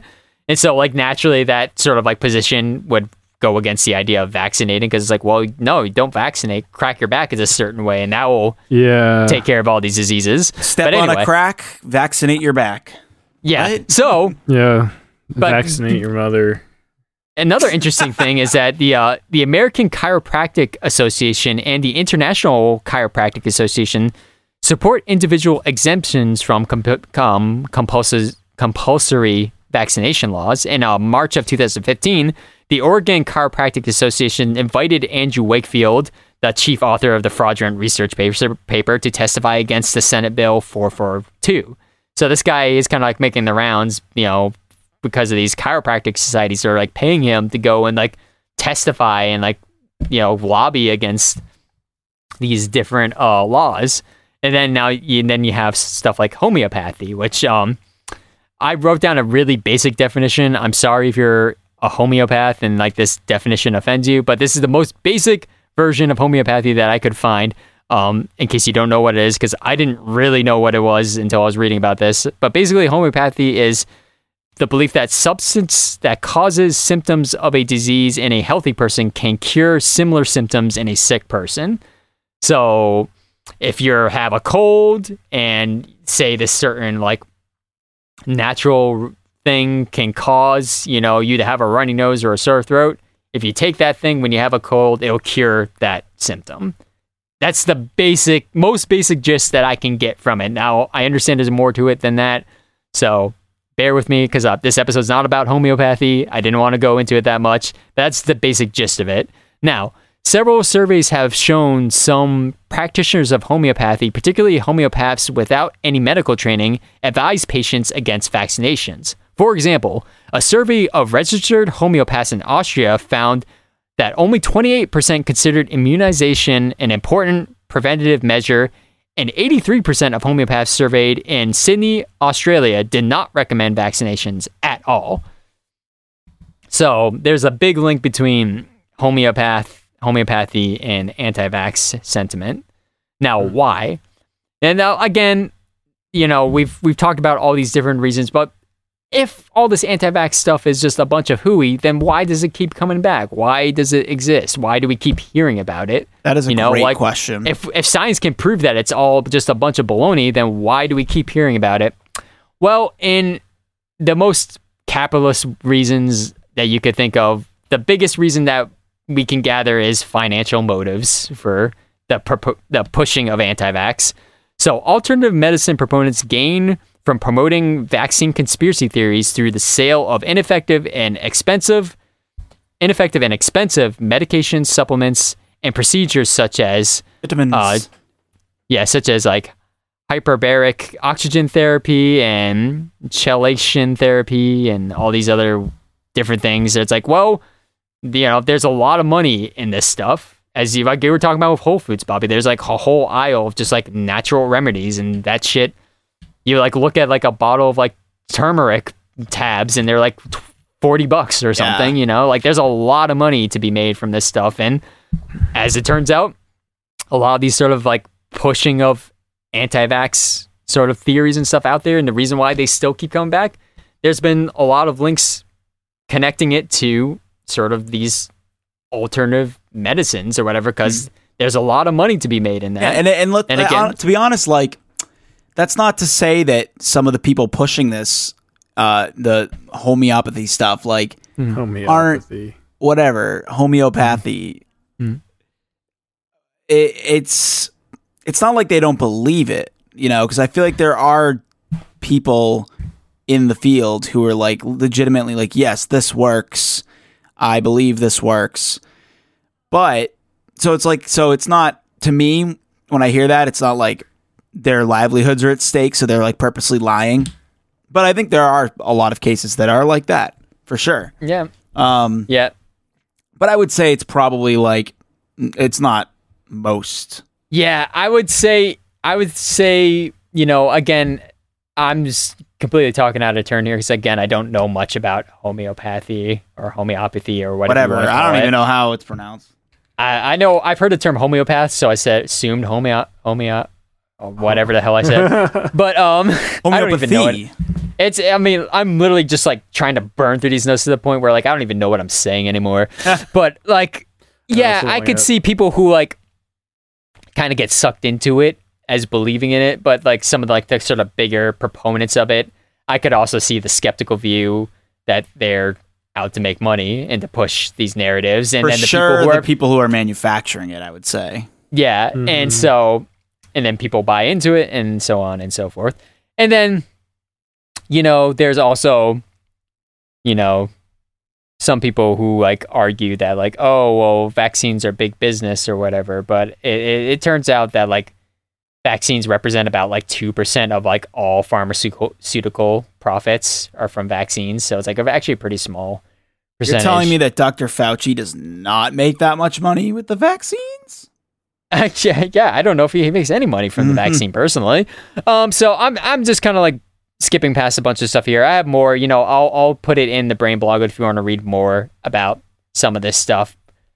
But we're approaching 2 hours here, so I just want to wrap it up and talk about just sort of like the legacy of anti-vax at this point. So as a result of sort of the anti-vax movement, we can directly connect it to multiple different outbreaks of diseases that have happened throughout the world, and some of which were ones that have been mostly eliminated. So in the Netherlands, there was a measles outbreak between 1999 to 2000, following directly after Andrew Wakefield's study came out, which was for the MMR vaccine. Remember, measles, mumps, rubella. Mm-hmm. In UK and Ireland, there was a measles outbreak in 2000. Nigeria, a polio, measles, and diphtheria outbreak from 2001 to now. Like, they still have issues with those diseases there. In the United States, measles from 2005 to now. We still have random outbreaks in communities because of resistance to using these vaccines. Wales, measles outbreaks from 2013 to now. Romania, there's a measles epidemic there that's been going on from 2016 to present day. Not just like outbreaks, but an actual epidemic of measles in Romania that is still happening to this day, 4 years later, 5 years later. And then Samoa, there's been, measles outbreaks since 2019. So, and then, we've had, we just had an anti-vax president in Donald Trump, who was kind of a known anti-vax guy even before he became president. So, yeah. So let's compare that to the people who actually, who you can clearly draw evidence to having autism because of vaccine. Right. And then now the argument, like I said earlier, has been kind of reframed as like freedom of choice, parents' choice for their own children's health, as opposed to being anti-vax. And again, like there is variation to the idea, like I mentioned, who knows, like days ago, about how like some people are like, oh, well, I just don't think you should take them all at once, or blah, whatever. There's like all different varieties of anti-vax. But the ongoing thing is that, just this like weird fight against science, even though we have all this data that shows how vitally important it is, how effective they have been over the course of history, to the point where like we've eliminated some of these like diseases that literally killed hundreds of millions of people over centuries, and yet we just keep seeing this pushback. And it's like science why is becoming like a religion almost, in a way where people are like, oh, I don't believe your data. It's like, well, that's the whole thing about science, is that it's not a belief or an opinion. It's getting too late. I can't keep talking. Yeah, I know. We've been going for a while. I'm so sorry. But yeah, and it's just like, I also have to wonder if like, when you have guys like an Andrew Wakefield who like literally just made shit up and then reported it as a study, what kind of damage that does in the long term for other people who maybe aren't anti-vax, but just like now are like, well, now I don't trust if I see a study come out, like, is it even true? It's all bad, but I wanted to talk about it because, we are living through a pandemic right now, in case you didn't notice, in case you just like, fell down a flight of stairs and woke up in the middle of a pandemic. We've been going through a pandemic for the last 12 months. And with vaccines rolling out and all that, it's really important to get your vaccine. Like, I'm seeing people who I know who are like, I don't think I'm going to get the vaccine because, like, why? I'm fine. I'm young. I'm healthy. I don't need that vaccine. It's actually really important that you get it because it like makes a difference for so many reasons. Like, the more of us who are able to get vaccinated, the more herd immunity we build. Actual herd immunity, not this whole like, oh, let's just not do anything and just let everyone get sick and die until it goes away. Herd immunity. Unless you're 20 years old and immortal. Yeah, like we'll live forever. Yeah. I'm 20 still, so yeah, I'll live forever. Yeah. So yeah, it's kind of what it's been on my mind a lot recently, and so I wanted to sort of talk about it and just kind of like get your vaccinations, people. Get your vaccinations, people. Yeah. Get your Brain Boggled merch. Get your Brain Boggled merch. Yeah, let's wrap Jack's it up. way of ending the show. Yeah. Bro, it's been 2 hours. It's been 2 hours. We need to wrap this up. I got a text from my brother that says, "Are you done yet?" Yeah. All right. Yeah. So. Yeah, we've been at it for a while. It's been a while. Buy our merch. So please go check out the Brain Boggle. That's at brainbogglepodcast.com. There's going to be so many links and stuff if you're interested in this stuff at all. If you have anti-vaxxers in your family who you like need to bolster arguments against, go read some of this stuff. Watch some of the videos I'm going to have in there. There's a lot of information to take in. Arm yourself. Arm yourself, baby. But then, while you're at it, maybe like check out the social medias. We got, at Brain Boggled on the Insta, at Brain Boggle Pod on the Twitter. Yeah. We post memes and fun stuff there. People have been tweeting at us recently, which has been kind of funny. Oh, interesting. Yeah. I've been tweeting back at them, So that's good stuff. It's mainly just me tweeting at Brent, but I'm kidding. No, we have this guy Scott who's been tweeting at us all. Hey Scott, shout out to you if you're still listening. Hey Scott. He's the rare, now Brain Boggled fan. Hey, the Mr. rare Scott. crossover. What you gonna do? What you gonna do? Make our dreams come true. Maybe buy some merch. My dream is to end this podcast. And then check out the Patreon app. Patreon / Brain Boggle Podcast. $1 a month. We got bonus episodes. Check out all that stuff. And God. Bye. And bye. I guess. It's late. It's bye. Goodbye. Thanks. Bye. Bye. Bye. Bye.